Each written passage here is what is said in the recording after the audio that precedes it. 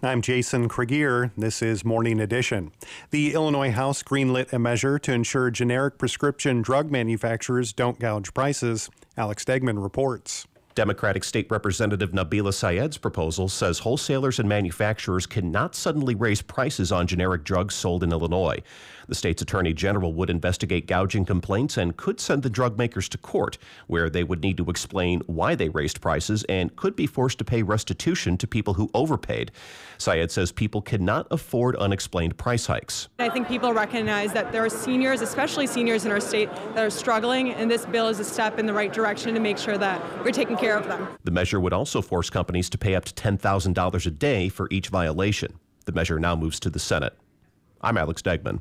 Meanwhile, Democratic state lawmakers in Illinois are trying to combat book bans in public libraries. Senator Laura Murphy from Des Plaines sponsored a measure that would disqualify libraries from receiving state funds if they ban books because of political or religious pressure. Murphy says it's important to protect the right of people to read and expand their viewpoints. How many of you read Catcher in the Rye, The Great Gatsby, To Kill a Mockingbird? All those books now are being proposed to be banned in certain states. Those are literary classics that we need to teach every American. Secretary of State Alexi Giannoulias initiated the proposal, which now heads to Governor J.B. Pritzker for final approval. In other news, the National Weather Service in central Illinois issued its first ever blowing dust warning Monday, and it is believed to be the first time one has been issued east of the Mississippi River. Blowing dust warnings are usually only seen in the desert southwest. Monday's deadly dust storm reduced visibility when 50-mile-per-hour winds whipped up dust from recently plowed farm fields near Springfield. Crashes along Interstate 55 killed 7 people and injured more than 30. A second blowing dust warning was issued Tuesday for the same area, and I-55 was closed again for a time. Traveling by train from St. Louis to Chicago will be faster. Amtrak has received federal approval for the top speed on most of the route to be 110 miles per hour, up from 90.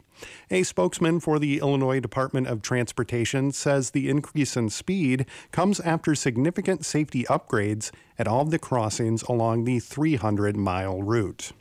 I'm Jason Kregier. And I'm Leah Lerner. A panel featuring SIH professionals, SIU Carbondale athletes, and administrators from SIU Student Health Services participated in a webinar yesterday to review the challenges students and the community at large face with behavioral and mental health disorders.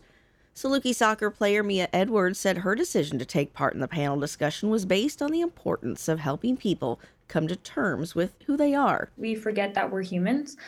We forget that, we have feelings, and it's not always about what our work is or what our purpose in our jobs and athletics is. We forget that we have emotions and feelings that we also need to pay attention to. Dr. Abby Bilderbach is director of SIUC's Counseling and Psychological Services. She says it's important for students to get connected. If a student comes into counseling and they're new to the campus or have been relatively isolated, we will talk to them about what are you interested in? What's your major? What are your hobbies? And then look at registered student organizations, living learning communities and university housing. We have a student multicultural resource center. For the community at large, SIH offers resources such as Second Act and grief support. Today's forecast includes increasing clouds, a high of 75, and a calm wind today from the south. Tonight, clouds and 55 with a slight chance of showers after 4 a.m., bringing in some rain. Tomorrow, that we could see a 90% chance of with a high of 64. This is WSIU.